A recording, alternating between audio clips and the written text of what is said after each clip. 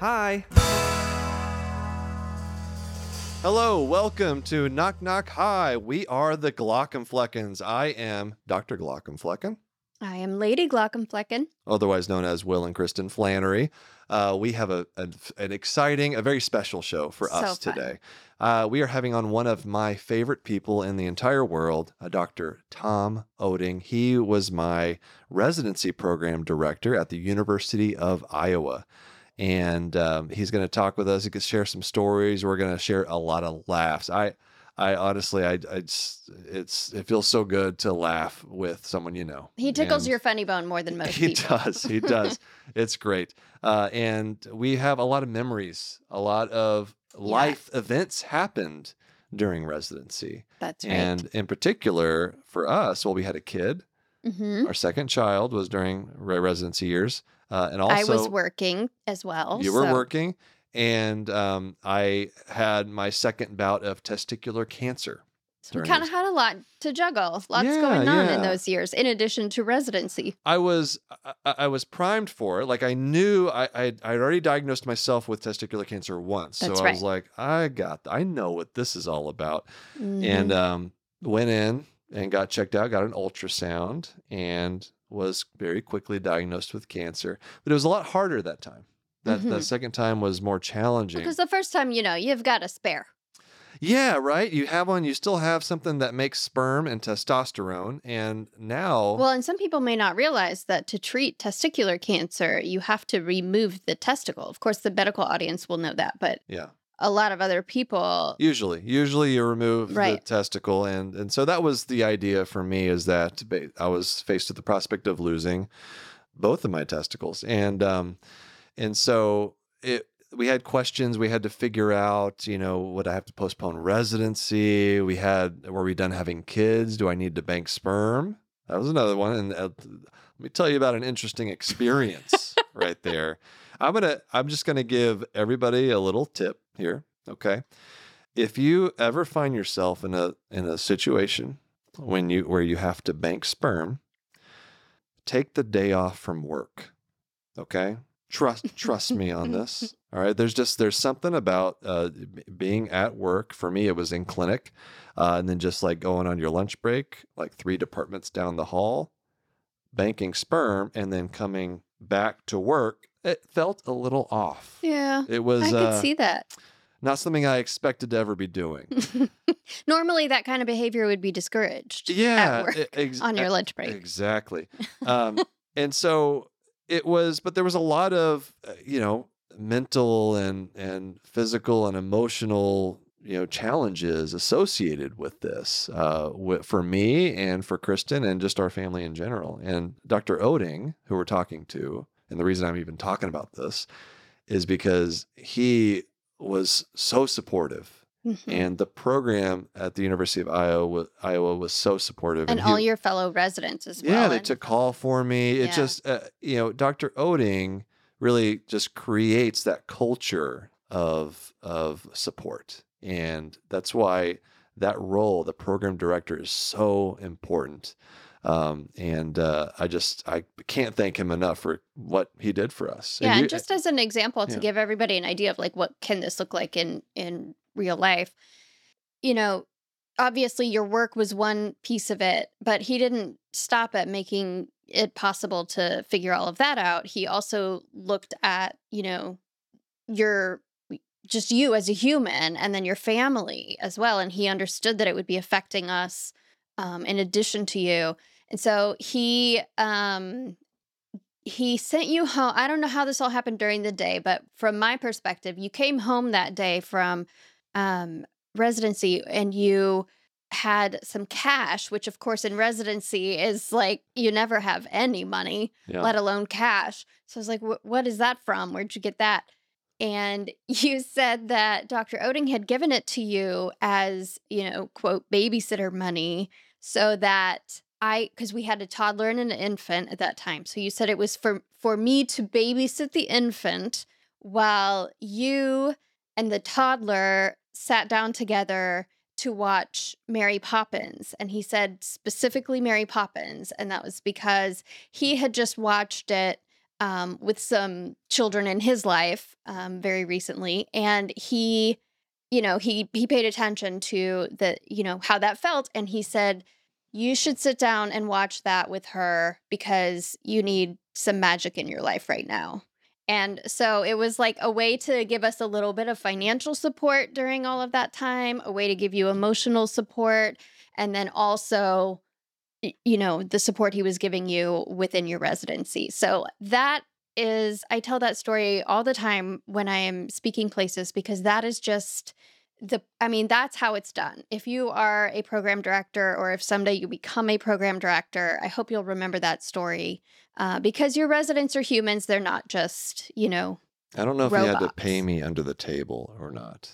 Oh, I don't know. maybe. Well, it's been a long time. It's been a probably while, so fine. we won't get him into trouble. But it was not money for me. It was for my wife. That's right. She was a It was a babysitter, babysitter. right? So Uh-huh. I don't know what the legality of that is, but it was I mean, worth it. look, it wasn't like we're talking thousands of dollars or It was something. like It was $100. more about the gesture. Yeah, but it was that's very exactly. kind. It was very kind, and so yeah, let's get to it. All right, so here is Dr. Oetting. All right, we're here with the one and only Thomas Oetting. Tom Oetting. When did you start going by Tom? You were probably Thomas as a kid, right? Growing up. I was only Thomas when I was in trouble. I was always a Tom. I was never a Tommy, just a Tom. Yeah. So Tom, it's weird calling you Tom because I know you as T.O. So I was a resident from 2014 to 2017, and 2013? No, that was transition. Yes, 2014 all to the 2017. You probably as you get older, the years just kind of run together. You can't really remember things, but I have a very great opportunity here for you to tell me where I ranked on the match list. It's been I think legally you're allowed to now because it's been however many years since I was there. So I mean, if you don't remember, just make something up and make me think it's accurate. I just remember that it was odd for us to put somebody number one that went to a med school that was named after Dr. Seuss, and I remember all the arguments about it and what's he like, and then I think your letters of recommendation were from like, they're like your high school teacher, and then that was his mother. Your third grade. Yeah, my mom. Teacher. Is that not good? You don't want to have your parents write your letter of recommendation for you? It was all this sad tales about we don't have an ophthalmology department there, and so on. There was actually all those sad tales. You're right, because I was at Dartmouth. There was no ophthalmology department, and I actually I thought that would actually help me in some way because I overcame all the adversity of not having an eye department, and there was an eye department. There wasn't a residency program, but I was concerned that people would see that I went to the Dr. Seuss School of Medicine and would think that it wasn't legit. So that was I'm glad you caught on to that. That's probably the reason you gave me an interview, actually. Probably. I wanted to see what the deal was. Let's see what happens. Well, I mean, you had an interesting application. We knew about the stand-up comedy, and it was different, and there was a lot of white space in the area where there's supposed to be research that showed me potential. He's got potential. I'm pretty sure I added some things in there, like really embellished to try to decrease that amount of white space. But you're right, I did. I had giant font on that. Come on, okay, report. you tell me, because how many years have you been a residency program, or you're not residency program director anymore? I just gave it up. That's right. You just gave it up. Oh, wow. But you were for how many years? I was about 18 years. I was doing that biz. So that's a lot of interview days. That's a lot of interviews. It's a lot of going through lots of applications. Is research really that important? What do you think? Now that we're through it, the crazy thing now is because we have this new system where it's all digital, so it's not on paper anymore. There's this crazy system where you just scroll through all of these things. And honestly, you can't tell the difference between a Nature article and some from article the in the Journal neighborhood of Siberia, Yeah, and so and you just Dr. scroll, and then you just you say, "Wow, that took me a while to scroll through that." That's the extent of my review of the research. That took a while to scroll through. And I hate to say that to those of you that are out there applying, but that's the truth of the matter, because there's Are other you parts. checking to make sure they're actually research articles that you're scrolling through, or can they just put anything?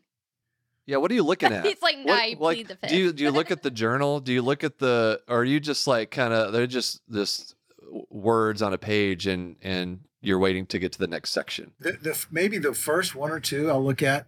Yeah. And I get a kick. I looked for things like, were they journals that they have funny sounding names, like they're from some strange place I've never been or something like that.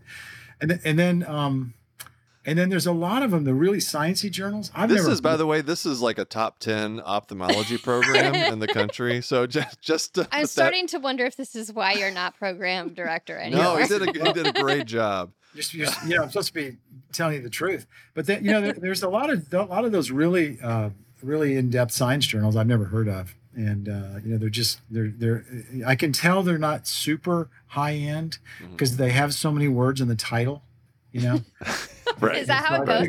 Science, nature, and then like the further down you the get, more words the more words in there, the it's like less. nature cell Yeah. membrane, Right. nature cell membrane towards the inside, Towards the- It just gets more and more obscure. It seems like it's less important, but yeah, Well, I mean, those are honestly, for me at least, for me personally, they're not super important, because there's a huge amount of anxiety. I know I felt it, and I assume that applicants still feel it, still feel it, and about needing to get research done and published or something out there.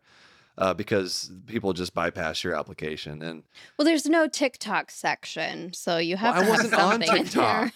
I wasn't doing this. It wasn't doing that yet. No, I was actually the reason I actually started my social media account at Iowa. I was in my second year there, and you guys paid for me to go to a conference that was It was a research conference. It was a research conference. And we've already been over my research prowess. So you can imagine how much I got out of that conference. But it did set me on this path. So thank you. So there you go. But I guess I remember some of your first posts there at Arva. I remember. Oh, yeah. There was one. God, it was. I can tell you. I know. There was the hashtag Arvo fights. Yes, it was Arvo fights. That's what it was a Drusen researcher called another Drusen researcher a pseudo Drusen researcher. Yes. That joke will not make sense obscure. to 99% of people watching or listening to this, and so but it's a good ophthalmology joke. I stand by that.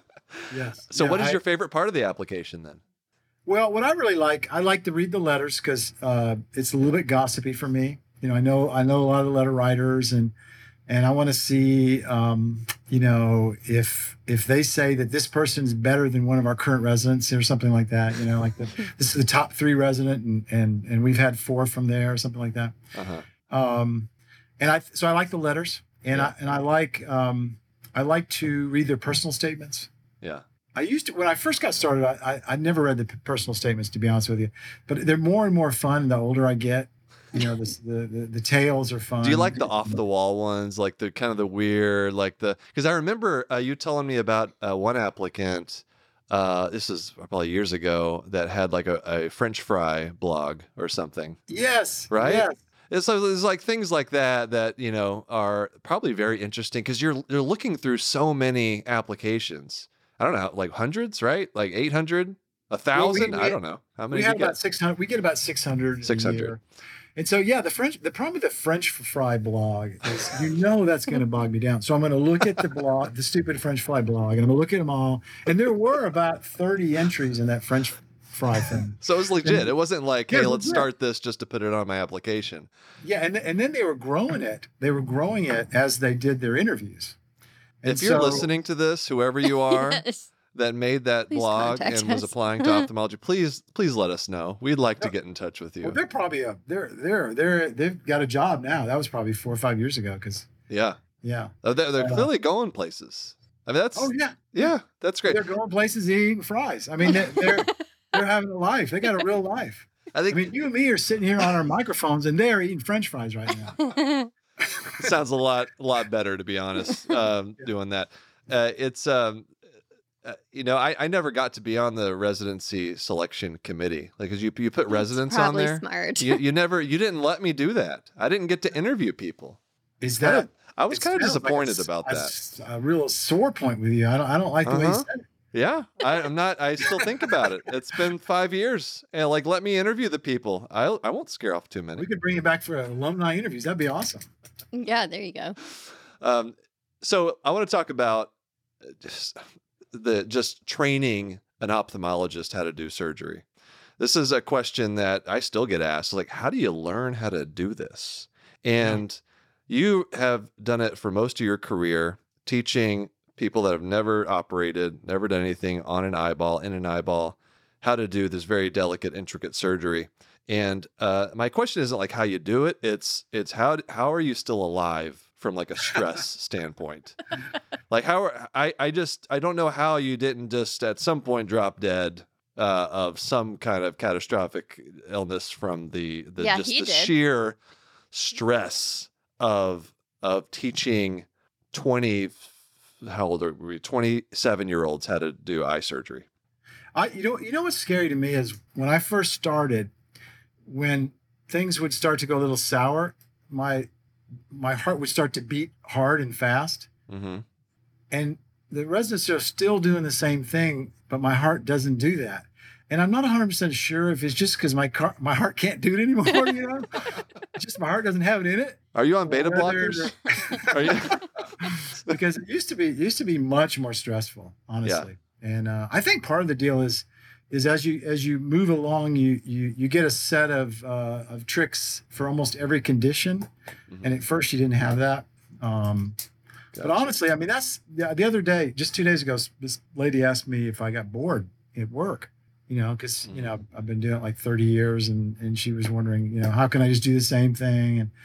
But I mean, to me, the variability that's introduced by the residents operating with me is by far the most fun, because I've kind of figured out how to get out of all those tricks, out of those problems and stuff, try to keep it safe. Yeah. And it's a stepwise thing too. And I think that the way to learn it is like any other sport. You sort of do little easy things first, and then you move forward. We had a recruit that I was talking to the other day, and we were talking about his tennis grip. And you know how really serious tennis people that change their grip like as they advance forward. When they first start, they have a rookie grip, and then they have a more advanced grip.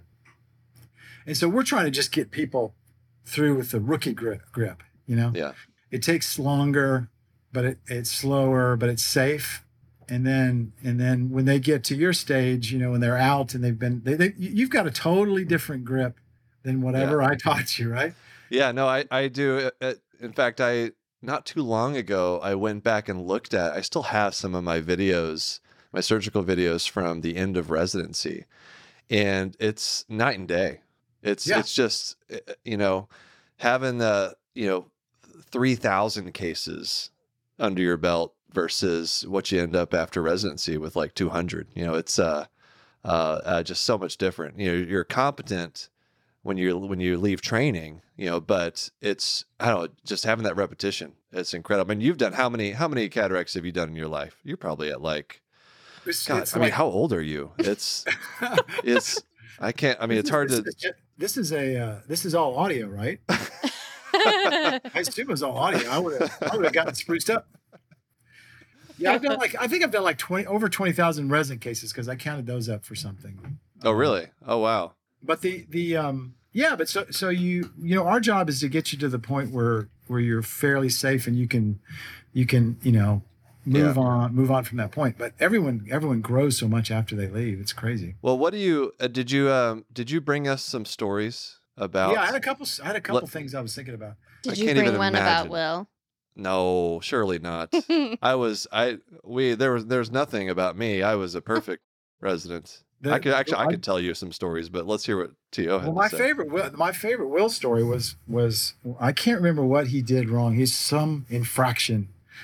And I don't remember how serious the infraction was, but I just remember I was in my office right back here, where if you could see it right behind me here, and he had fashioned a dunce cap out of a piece of paper, like a cone, a piece of paper, and wrote dunce on it, and then put it on his head, like the cone dunce cap, and sort of stood over in the corner. And I don't think he even said anything. I think he just came in and had his dunce cap on, and then he walked out. I guess it said it all, really. That really takes the wind out of the sails of anyone trying to discipline you.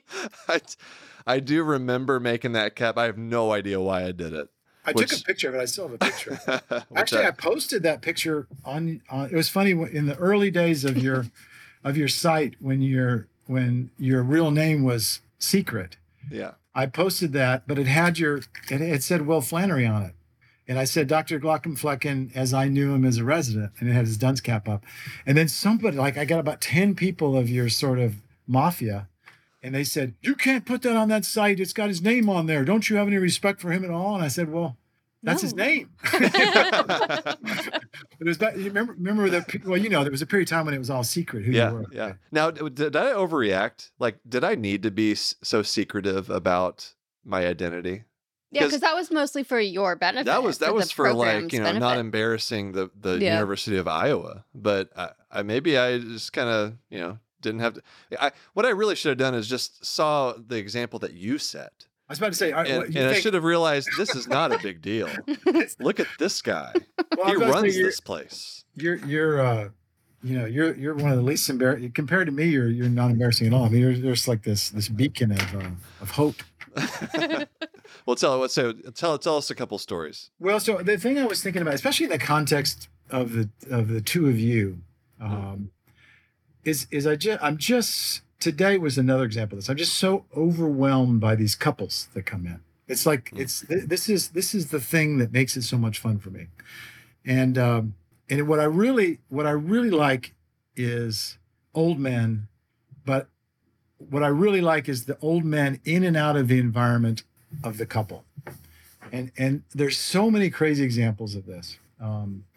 But I think it's because I'm getting older, but the suppression of the old man in the context of the couple in the room with me. What are you talking about? Is what really gets me.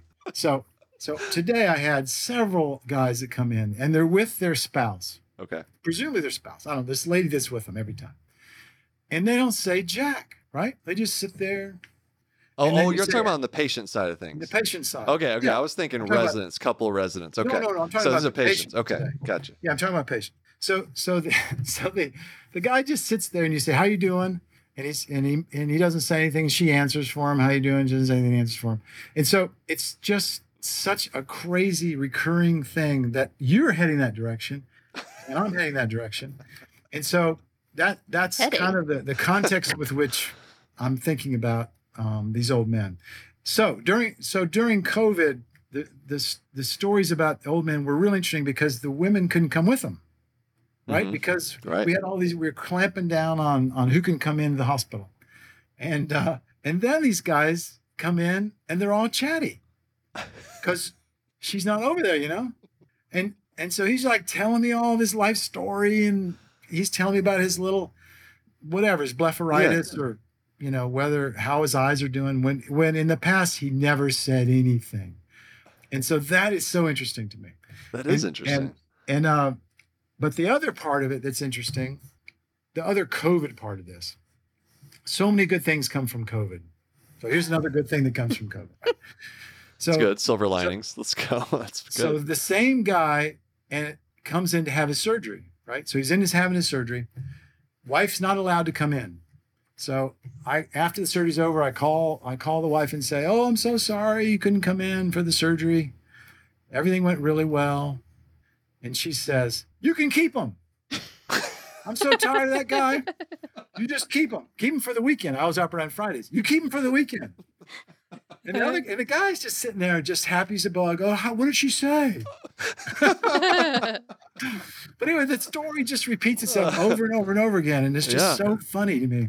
And so anyway, I love that. That's good. That's sort of the old guy. Now another old guy thing. So, and this has to do with you having had your major heart thing.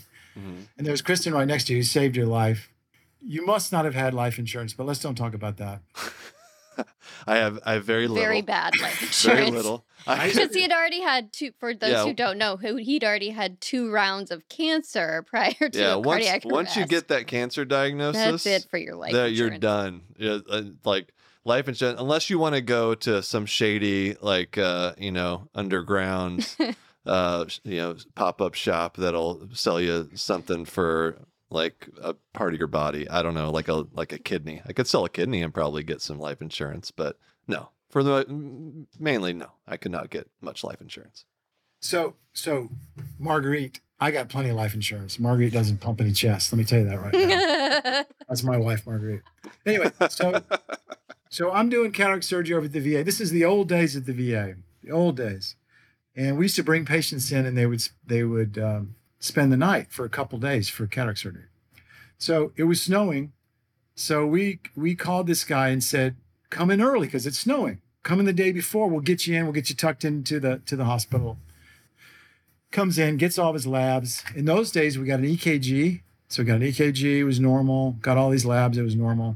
Didn't think about the guy. He's tucked in. He's happy. He's getting his snacks and meals and stuff. We don't even think about him until 2 days later when we're doing the surgery. So do his cataract surgery. Here's the great news of all. This is really good news for you. You're going to love this. We do his cataract surgery. Right after the cataract surgery is over, I get a call from the cardiologist, the cardiology fellow. It says, hey, this is the cardiology fellow. I just wanted you to know, that second EKG you got? And I said, well, no, we didn't get a second EKG. Yeah, there was one yesterday. And I said, we didn't order one yesterday. He said, yeah, that was part of the routine order because he was supposed to come in that day. So, well, we didn't order that. He said, well, anyway, it doesn't matter. That EKG you got yesterday, it shows he's had a heart attack. And we just checked his labs this morning, and he ruled in for a heart attack. And so, so wait a second. And so wait a second. So you mean I just finished 2 seconds ago doing cataract surgery on somebody that was actively having a heart attack? Oh, goodness. Oh, yes. no. Now, but here's the good news. Here's the really good news about this. You can do cataract surgery on somebody who's having a heart attack. You're not That's the do takeaway. not let the cardiologist hear that. So really, it doesn't. So don't worry about that. Now but of course, now these days we don't check labs anyway. Well, So we have to send them for cardiac clearance. That's what we do, and the cardiologists hate it. They don't like us for that. We almost never send them for. You send them for cardiac clearance. Well, we do. We have to for some patients. What do you? I guess university. What do you do? Do you have to call their PCP ever, or you just do it? We just you don't worry about if they meet certain criteria, we don't have to get any labs or any EKGs or anything anymore. Oh, we don't do that. I mean, I've never even looked at an EKG, and how long has it been? When was the last time you actually looked at an EKG? It's probably that time, and then I realized that was it. That was such a crazy story. And then this guy just did so well; it just didn't matter at all. So here's another. Was he happy with his vision? Did he do well? Yeah, he's super happy. He was disappointed because we couldn't do his other eye for a while because he had the heart attack. But I said, wait a second, it doesn't matter. But the other crazy story, which is very similar, is we were doing surgery on this fella, and he was really nervous because he was having a hard time getting rides to come in. He had somebody with him, and we did cataract surgery on him. Believe it or not, we did both eyes. This is what we're doing now, both eyes. And when we do cataract surgery, you kind of move their, get their head in position. We did both eyes, but no complaints. Everything's fine, beautiful. So after the case was over, he said to me, "I just want you to know my neck is still sore from when I fell." I said, "What do you mean?" He said, "Well, I fell coming in. I slipped on some ice coming in." I said, "Well, why didn't you tell us about this?" "Well, I thought you might cancel the surgery." And I said, "Well, what do you mean your neck's sore?" He said, "Yeah, it's real sore because I really hit my head when I fell coming in." Oh, no. And I said, "Okay, what?" And so then we sent him down to the ER, and he had a broken neck. And the next day he was fused. So here's some more good news for you. Oh my God. You can operate on people that have broken necks. Oh my God. Oh boy. So he kept it all quiet from everybody. Wow. Because he didn't want anybody to know. And the lady that brings him in didn't see him fall because she was parking the car. So she didn't cover for him.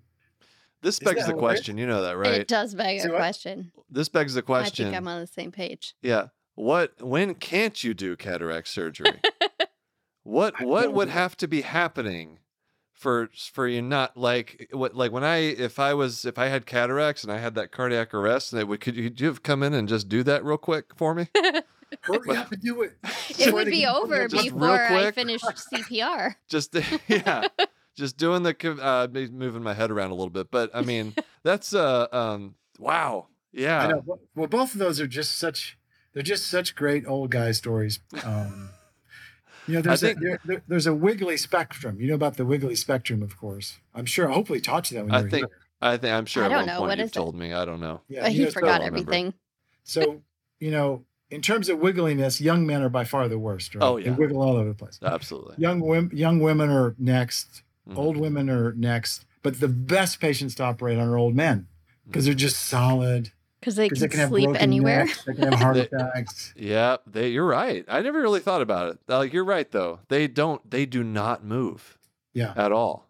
And And it's great. it's partially because maybe the wiggly ones die. You were almost wiggly. You almost went out on us. And now look how much calmer you are now. Way Oh, you're saying back. I was wiggly? You were I was wiggly. I was a little bit wiggly. Yeah. And she brought you back and now you're solid. I think one of my favorite stories of yours was the patient who had the aqueous misdirection, but Oh, you didn't call it yes. that. Tell that Yes. story. Well, there's this there was a patient we were operating, just one of my favorite patients, just a super cool fella, passed away now. And we were operating on him, and everything was going fine. I was with this resident, and we started noticing there was more pressure, like the inside of the eye had more pressure than usual. And so and our patients are awake, and so we sort of lost track a little bit of the fact that the patient was awake, and we were talking about the possibilities that could cause this increased pressure inside the eye. And they included several things, but one of the things they included is a condition called malignant glaucoma, which basically means there's a lot of pressure inside the eye from misdirected fluid. That's And a so bad thing. That's something you don't want during surgery. And you don't want to. So we mentioned all these things. We were thinking about it. We were talking it through. And then eventually we were able to complete the case. The patient did well. I didn't think about it at all. I didn't worry about it. I didn't think about it. So I saw the guy right after the surgery. Everything's fine. And then at a month after the surgery, so a month later, I come in the room. He tells me to close the door. I said, okay. I closed the door. He said, sit down, doctor. And I said, okay. He said, well, when are you going to tell me about the malignancy? And I said, well, what do you mean? He said, I heard you talking during the surgery about that malignancy. And so malignant glaucoma is not a malignancy, of course. It's just a funny term for glaucoma that's bad.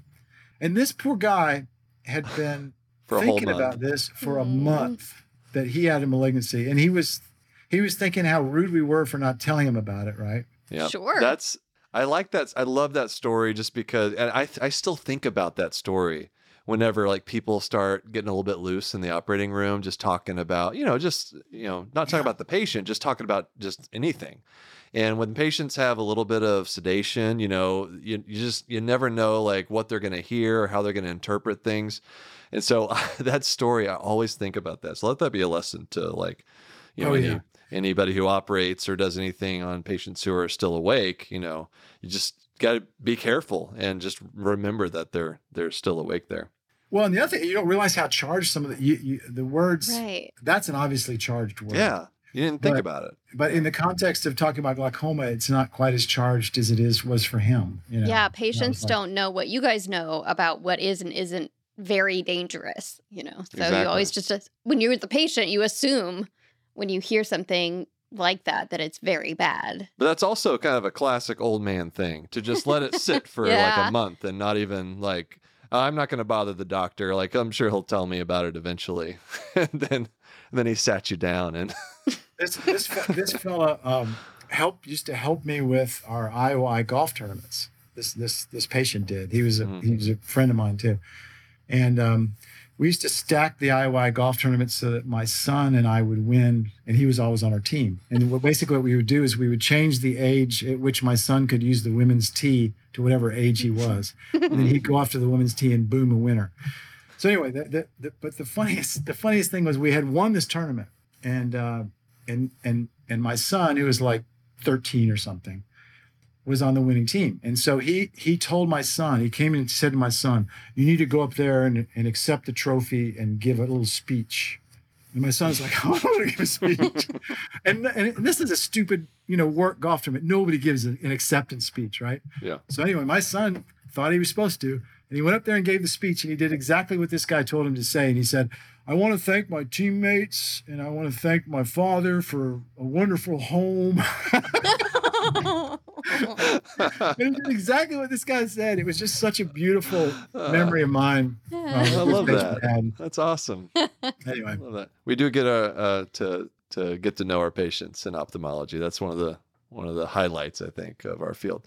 All right, let's take a little break, and then we'll be right back with Tom Oetting. A big thank you to all of our listeners. This is a new show. Spread the love, share with everyone you know, leave a rating and a review. Be honest. Please tell us what you think. Give us that feedback. Later on, we're going to be sharing some stories from you, the listeners. Share yours with us. Knock Knock Hi at human-content.com. We also have a Patreon. Come hang out with other members of the community. Early access episodes, check out bonus episodes. We do this monthly thing called the monthly eye exam. That's right. Where we react to medical shows and movies. It's great. It's a lot of fun.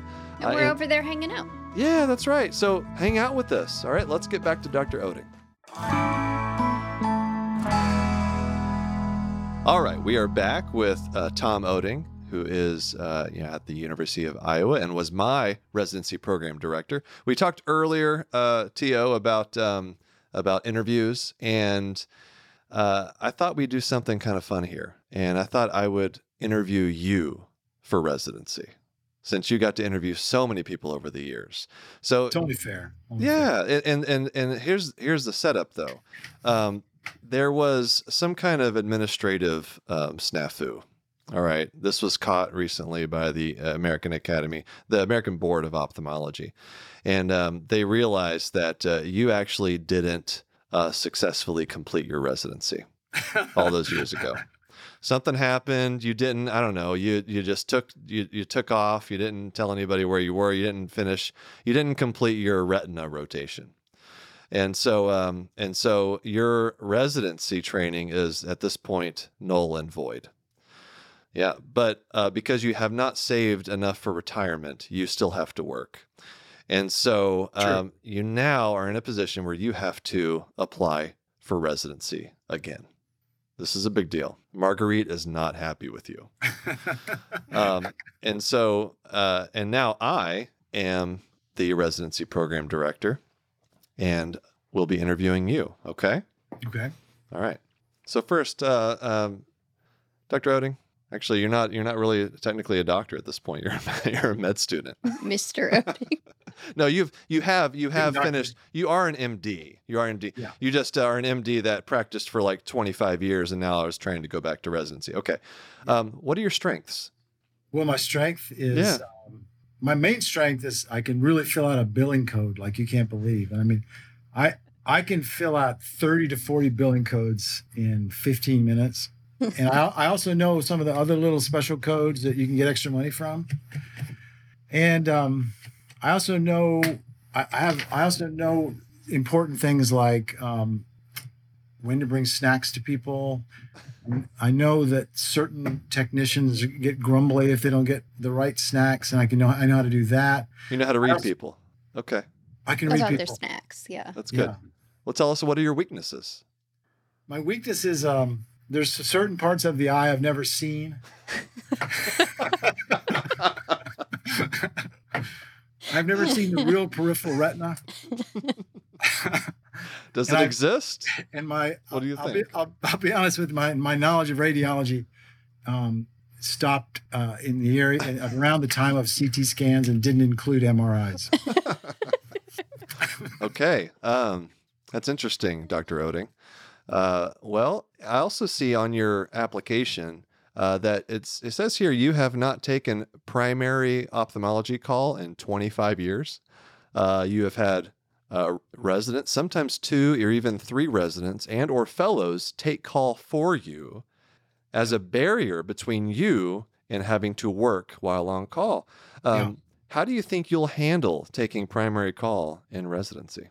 Do those other people have telephones?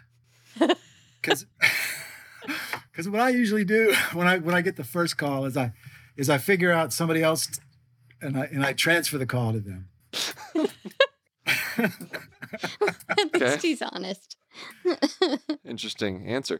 When was the last time you were in an emergency department to see a patient? It wasn't me. That wasn't that wasn't you. Well, usually you can transfer the patients over to the eye clinic, and so what I would suggest is if they're so sick they can't come to the eye clinic, that they're not ready to come to the eye clinic. That's what I would say. They're not ready for an eye doctor. That'd be my strategy. It's a good line. That's a great. That's a statement that only comes with experience. Yeah. Okay. In your hobbies and interests section on your application, you only listed cataract surgery. Yeah. Can you do anything else in life? Well, like I said, I could do the billing part. I know how to do the billing part. And I know that there's 66982 and 66984, the 2 codes. Okay. All right. What does an ideal workday look like for you? Well, the ideal workday involves coming in and watching other people do a lot of work. And then giving them pep talks like, hey, that's a good job, or And some nice snacks. outfit today, and here's a chocolate for you. And then I like to go into the patient's room and I like to say things like, yes, that doctor is a nice young doctor. Yes, they're from California. That's a far, far way away from here. And I'm going to leave now, and they're going to come in and finish. Okay. That's my ideal workday. That's your ideal workday. And then you go home. Okay. All right. Very interesting, Dr. Oetting. I read through your personal statement, and I noticed that it's written in third person. Did you pay a college student to write this for you?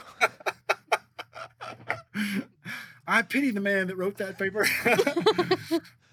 The personal statement also ends with an interesting sentence. It ends with the sentence, "Please, my dad needs this." Did your college-aged kids write this for you? Well, I got some sad news for you. My kids are like 32 now. So Yeah. Oh my God, they're not even college age And anymore. We're getting and old, honestly, you see. the God. last thing they need from me is money. That's the truth. So Are you asking them for money now? Yes. If I was in this situation, that's what I would do. I'll be honest with you. I gave you an out. I tried to let people believe that you're younger than you are, and then you just threw it back at my face. So we're clear you're not too smart. All right. And then also, I looked at your letters of recommendation as well. And we reached out to some of your colleagues who wrote letters on your behalf. One of them said, "What is this? Why are you asking me to write a letter of recommendation?" And that was it.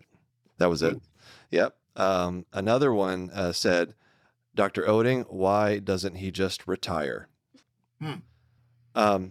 Why don't you think you got any good recommendations from your colleagues to go back to residency? Jealousy. It's got to be jealousy. It's got to be the fact that I already know a lot of stuff about billing and cataract surgery, and they don't want me to know more about other things. I would think that's the answer. I could take that. All right. Well, thank you for your time and for coming in. Please enjoy some snacks out in the lobby. Yes. Well, please let me know. I want to know soon if I'm going to get in. Yeah, you'll be ranked highly, I promise. And that's the end. Thank That's you. the my that was goodness. that was the end. That's That the was end. good. I don't think you did very well, but better than I thought you'd do. So that's something there. What else? Do you have anything else for Dr. Oetting? I don't know. For What do you want Dr. to tell us about? Tell us what you're doing? What do you have any any interesting No, like right now, what are you things doing? yeah, that you want to tell us about? Things happening in your life. Tell us where we can find you on social media. How about that? Well, I'd say that the most interesting thing I've been playing with, which I think you would love, is these generative AI things. I think they're so cool. Have Oh, you played with those at the all? speech. Yeah, yeah. I haven't played around with it much. Yeah. But Oh, it's so cool. I've been playing with that. It's just so addictive. When I'm not billing, that's what I'm doing. I just love it. that's anyway, that's how people are going to be writing their personal statements. well, that or pictures, Yeah. images. It's just so incredibly cool. But yeah, I mean, basically we just got through with our interview season. So we had our 60 interviews. We went from 600 to 60. And the weird thing we have to do this year is after we put in our list, we're going to have an open house. And so we've already put in our list, and then people can come and see Iowa City. So we're just hoping for good weather, right? I mean, When are they coming? They're coming on the 13th of January. Yikes. So You're not it's just you're like not gonna have good weather. Iowa, we're not going to go with it. It's January. so we're But these are the people that are really interested, though, right? yeah, hopefully it Yeah. would only be people that were interested because they'd have to pay pay to come. Right. So That's kind a of smart move because I remember when he told me that he really liked that program and there's a good chance we might go there if he matched. I cried. So Well, I mean, it's She common. was Yeah, a I mean, bit lot of people- confused. Yeah, it just doesn't make sense. Why would you come to Iowa? But then yeah, once you get to Iowa City and you see everything, like it's not what you think it will be and it wins you over. Okay, remind me. I'll record a little video for you to show on the Oh, open that'd be great. house. Yeah. Yeah. We gotta keep the Iowa pipeline, especially any comedian future ophthalmologists that you interview. Yeah, let them because I'm sure there's many more There out were there. so many this year. Comedian ones. Well, it's you already give us a lot of good press. I mean, honestly, a lot of people know about you. I mean, everybody knows about you, but a lot of people know you're from Iowa, and it helps us. Trying to spread the good word about the University of Iowa. Yeah, in all seriousness, that feels like the least we can do because there's not very many residency programs that take such good care of their residents and even the residents' families as the ophthalmology residency program in Iowa did. So, Absolutely. And that desk right there that he's sitting at, I mean, I think this really just speaks to it. I don't know if you ever told him this, but I don't remember why we were in the eye clinic after hours when it was all dark and there was no one there. But that's where he sat at your desk and signed the contract that he got offered when he was done with residency and got offered a job because he wanted to be. That was just a meaningful place for him because of everything you had done. Exactly. So we had so many there. conversations in that office. It was just, it was like a nice special full circle place. moment. And so we broke into your office. Yeah, exactly. I stole some things. I mean, nothing good, but decent. It's he took his John's hat back. I mean, I think the fun thing about the interview season is it's kind of renewing, Yeah. It's you meet all these really cool people that want to do our job and a lot of enthusiasm and excitement. Yeah. And then since you're obviously not going to do it, I'm going to plug your all your social media presence, mainly with your surgery videos. So if you're a resident, if you're interested in eyes, ophthalmology, Dr. Oetting is one of the best educators out there. And so Cataract Surgery, at Cataract Surgery, Facebook, Twitter, check him out. And thanks so much for joining us. And we're going to have to do it again sometime. There are so many stories that we could go with. So we'll save them for the next time. So thanks. Seeing you guys. Yeah, thanks for being here. All right, we're going to be back here in a minute with some of your own medical stories. So stick around. Let's take a look at some of our favorite medical stories sent in by you, the listeners. Our first story comes from Whitney. I have type 1 diabetes. I like to prank my endocrinologist, especially when it's a new endocrinologist. I'll say things like, I've been eating really healthy, but I just can't get my sugar down. I've been eating a lot of lean meats like chicken and fish and vegetables like carrots and potatoes, and I even switched to skim milk. I'm doing everything right, and I'm just stuck. So the reason that's funny is because with type 1 diabetes, you don't make any insulin whatsoever. Mm-hmm. So it doesn't matter what you eat. Oh. You have to have insulin. And so I could see how that would make an endocrinologist's blood pressure just like rise, like, oh my God. And then she goes on to say, I like to watch their face slide from a polite smile to a frown to a grimace. When my last endocrinologist moved states and I got assigned to a different one, I walked into the exam room and the first thing she said was, I know about your games. She did not care for the games. So I like that. I think patients should prank their doctors more frequently. So please, if you prank your doctor, if you have a good one, send them to us, please, because I love that. I love that. We take ourselves a little bit too seriously sometimes. We got to lighten up a bit. All right. So second story from JNT. My mother was in the intensive care unit. She hadn't opened her eyes or responded to us for 2 days. My father was hard of hearing, but too proud to tell the doctor he couldn't hear what he was being told about my mother's condition. My brother and I approached the nurse on duty and explained the situation, asking him to please speak up when he talked to my father. We then went to rejoin Dad in my mom's room. A few minutes later, the nurse came in and boomed, "Well, hello there!" as loudly as he were speaking through a bullhorn. Oh, no. My mother's eyes flew open, and though she settled back into her sleep right after, we felt heartened by that sign of life.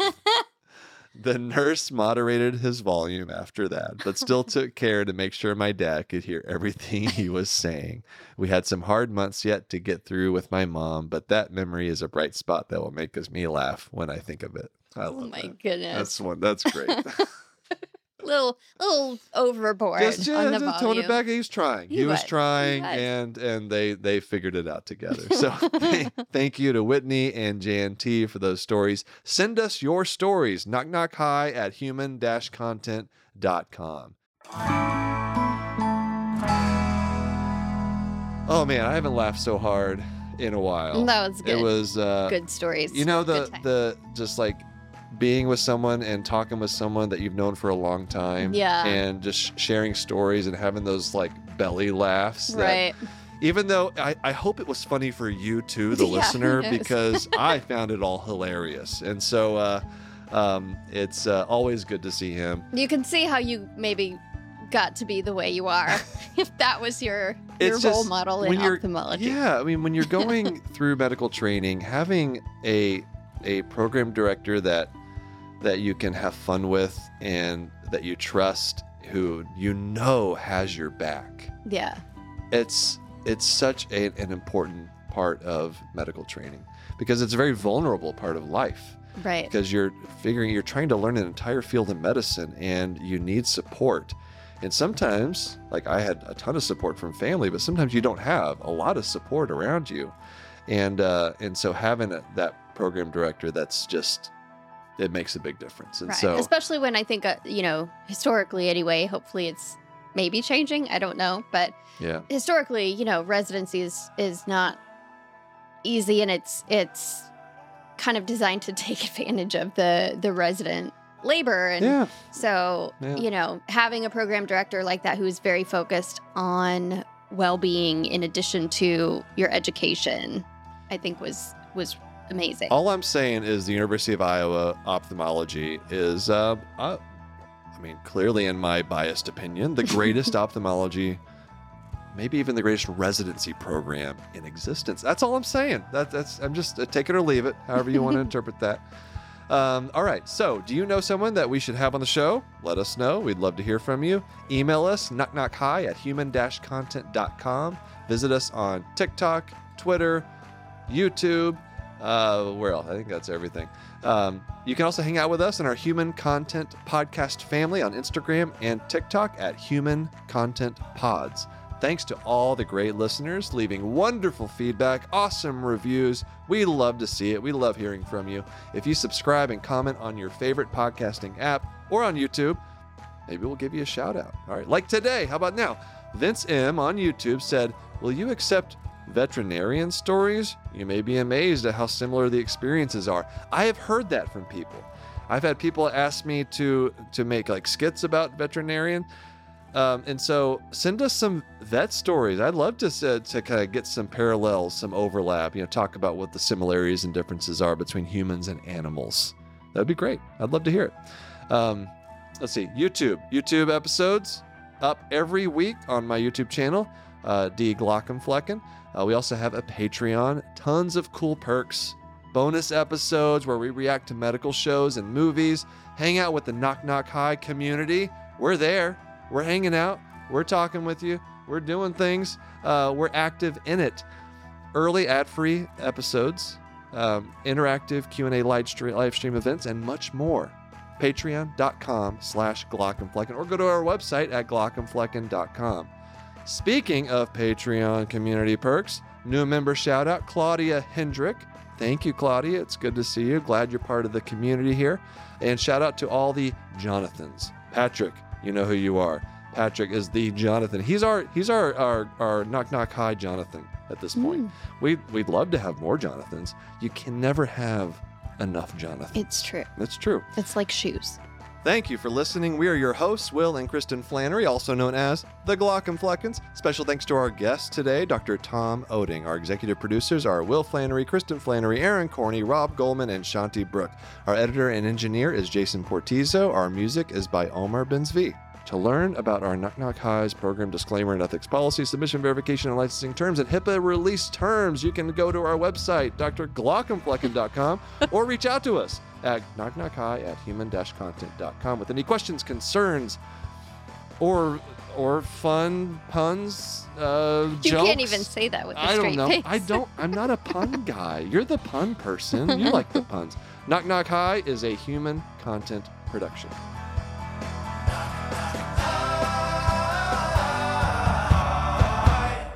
Goodbye.